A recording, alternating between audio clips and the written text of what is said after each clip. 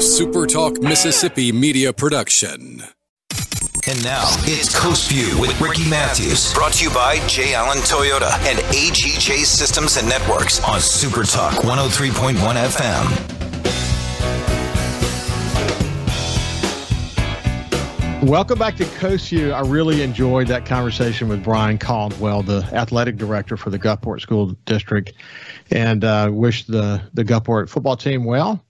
And I enjoyed talking to Brian because he's such an observer of sports in general. So he's got a wide variety of observations that he makes across all different levels. In this case today, football, but it even goes beyond that. So we'll look forward to having him back on real soon. And I'm glad that we got a chance to do a little bit of carryover between the two shows because Jeff was able to join us while we still have Brian on. But without any further ado, let's bring our friend Jeff Duncan from NOLA.com and the Times-Picayune back into the conversation. And just first of all, just say good morning. How are you doing?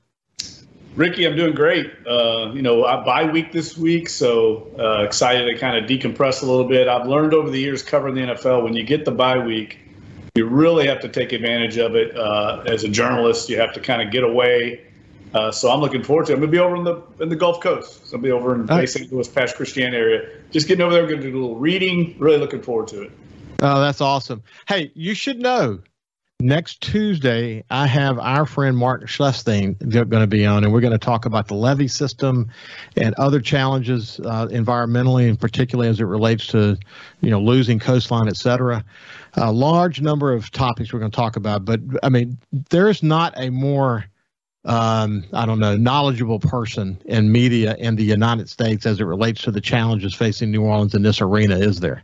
No, he's an authority on that, and what a great guest. I can't wait to listen to it because Schleffy is one of the people I admire the most in our business. I mean, he's been responsible for educating, I think, all of us in the Gulf Coast on the coastal environmental issues and understanding the hurricane protection programs that have been put in. I mean, it's critical to have. He's a must read for anyone that lives along the coast.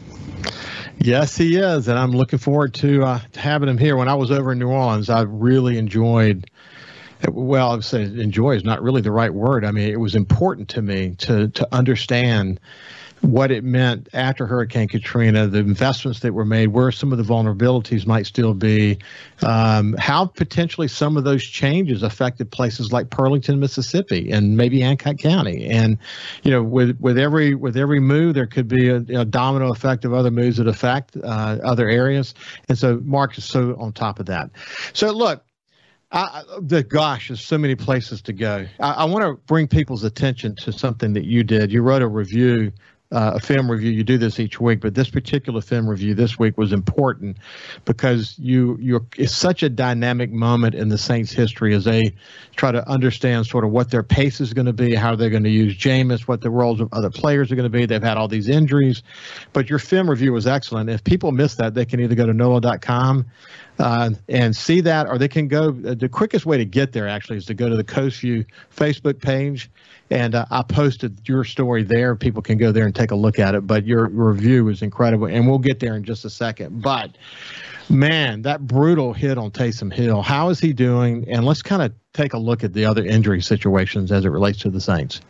Well, the bye week comes at a good time for Taysom Hill because, he took a vicious blow. It was a bad concussion he took. And he did fly back with the team, which is good news. A lot of times players will have to stay in the hospital after a hit like that. But it's going to take him a while. He's going to be in concussion protocols.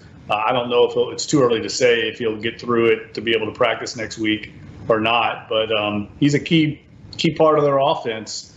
The good news, I guess, would be at least they will know if they're going to have him or not, and they can produce the game plan with a different short yardage package. But I talked to Sean Payton about that this week, and he said, look, when he went out and then we lost Deontay Harris, who's another key player in their offense, they had to adjust on the fly, and they did an incredible job, I thought, of kind of manufacturing some drives without those two key pieces. Well, Deontay Harris, I mean, look, he was having an absolute banner day, and then suddenly he just disappeared off the sideline with what is a hamstring injury, I guess, huh? Yeah, and those are finicky. And he's had injury issues in the past. I mean, so I would not expect him back anytime soon with those hamstring injuries. We've seen how long Traquan Smith had been out with his. So just another key weapon that the Saints should be getting back some weapons here soon, including Mike Thomas. So that'll kind of soften the blow a little bit. It will definitely soften the blow. Okay, so let's get to the top of the chart here. Jameis Winston. I wondered if that exchange that happened between Sean Payton and Jameis Winston on the sideline that the national TV audience got to watch was an indication of something. I want to read too much into that. I want to read that there's a lack of confidence or that Jameis missed a read and that coaches repeatedly said don't miss that. You're saying don't read too much into that. What's your read on where Jameis Winston is and what the relationship with the coach is? Well, Sean Payton comes from the Bill Parcells School of Coaching, and Bill Parcells was harder on quarterbacks than any other position. They're going to coach the quarterback hard, and you can see that during games that Sean Payton is coaching Jameis Winston hard, and Jameis Winston's responding. I think it's a very healthy relationship. I've been very impressed with how Jameis Winston's handled all this. I think his maturity, his professionalism, he understands he's playing for one of the greatest offensive coaches in the history of the game. It's a great opportunity to learn and become a better quarterback. So he's just eating it up soaking up like a sponge. And I think the maturity we're seeing in him is something that he didn't have early in his career. And I don't think he's a finished product at all. And I don't even know or think the Saints know if he's the long-term solution at quarterback or not. I think it's still a work in progress. But I think he's playing well enough right now at the quarterback position with this Saints football team for them to be successful. And you said that all along, that what you need is somebody who can manage a game, who can make a big play from time to time, who doesn't create turnovers. And I think, again, I mentioned it a second ago, but one of the things that really mattered in what you wrote about the game review was that I did not know that he had his foot stepped on that interception, because it's not like him to throw wounded ducks like that. So I didn't even consider the fact that maybe something had happened that created that kind of misfire. But it was important what happened, and it was really important what he did about it. Talk about that for a second.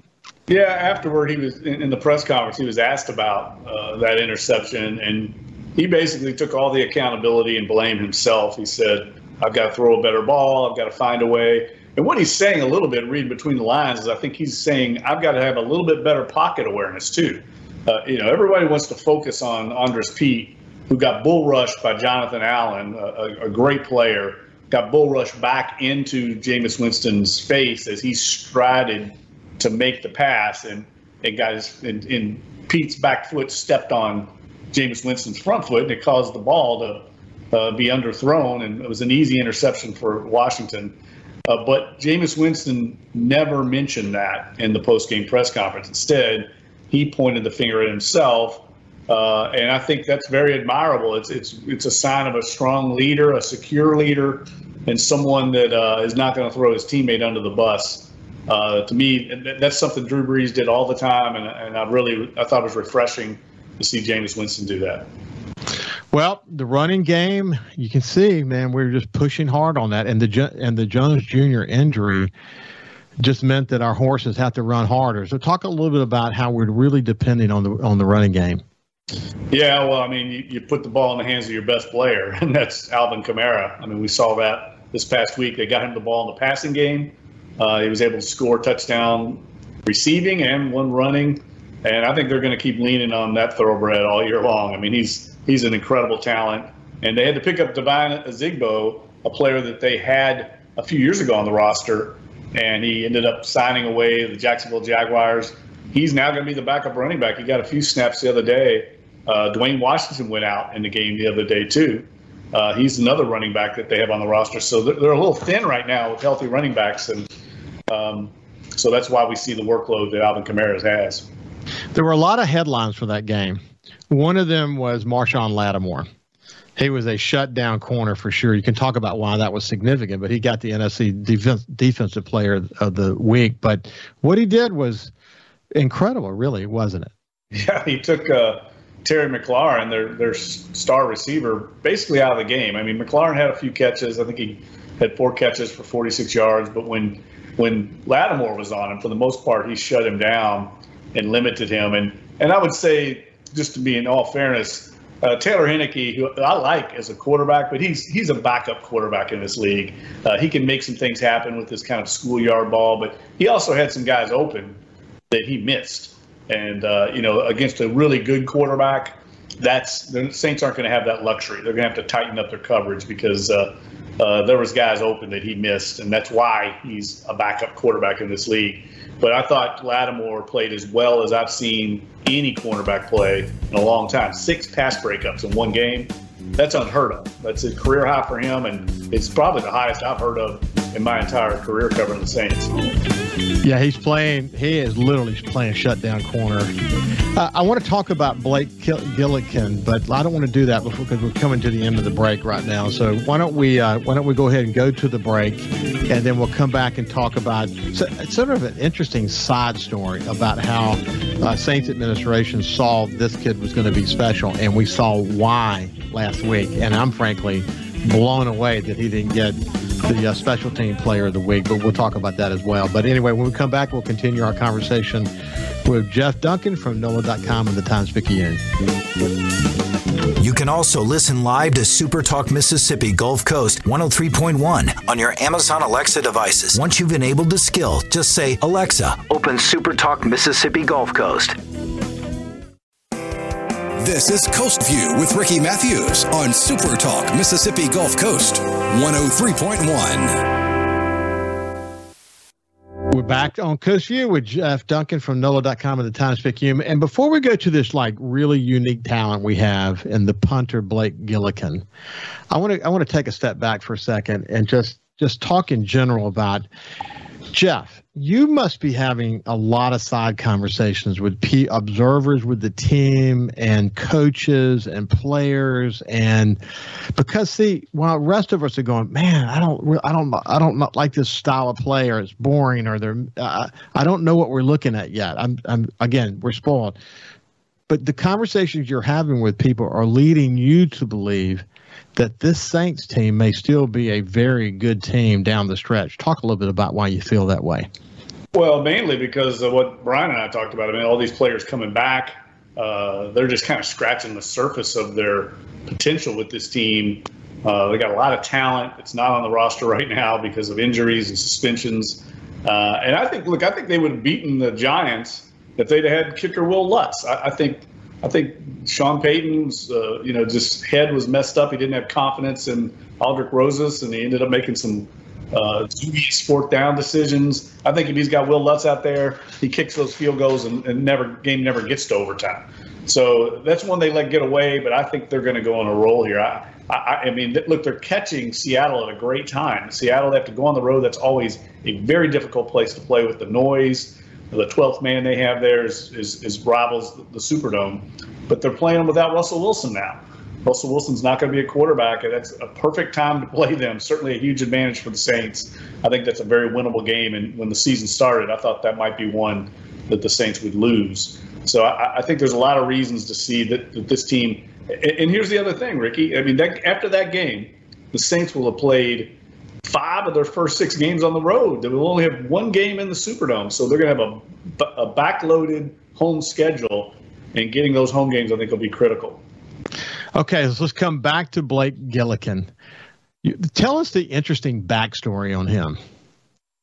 Well, it's funny because it was a year ago in training camp, and we were watching practice, and Mickey Loomis came over to our group, and we were all talking to him. And one of the things he said is, we've got a good group of undrafted free agents this year.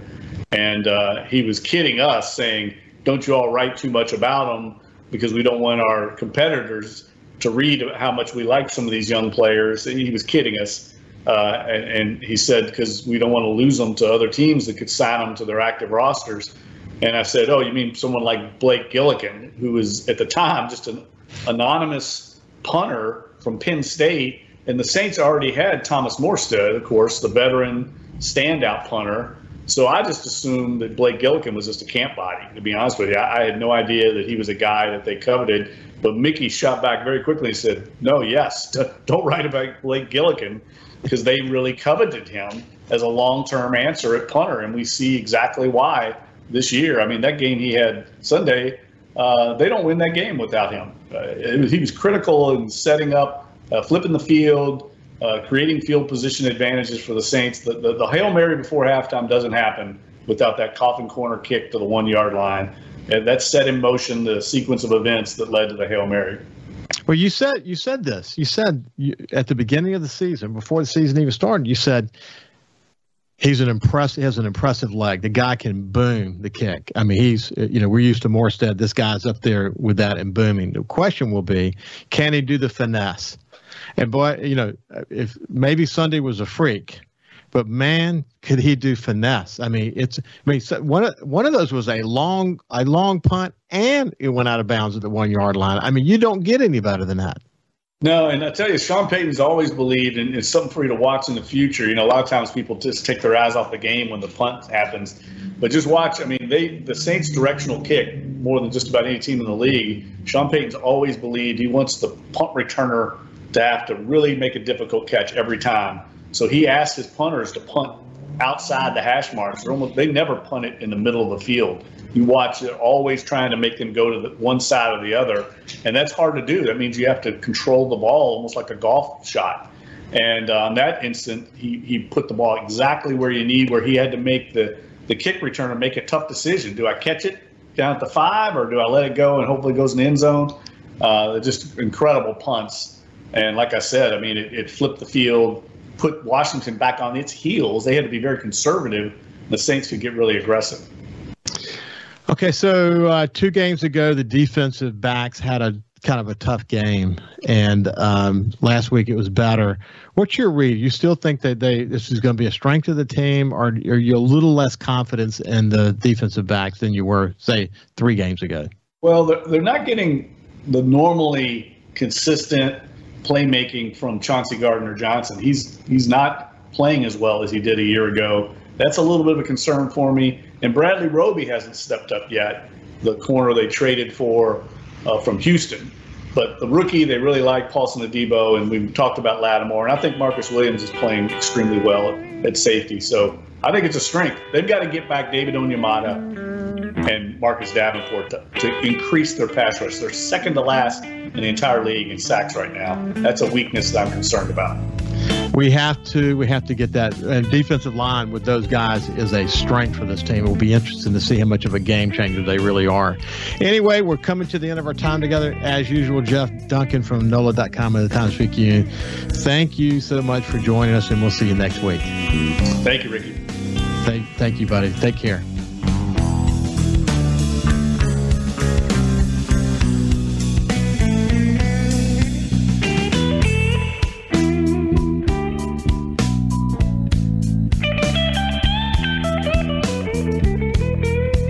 Follow Super Talk Mississippi Gulf Coast 103.1 on Facebook. Facebook.com/SuperTalk MS Coast 103.1. A Super Talk Mississippi media production.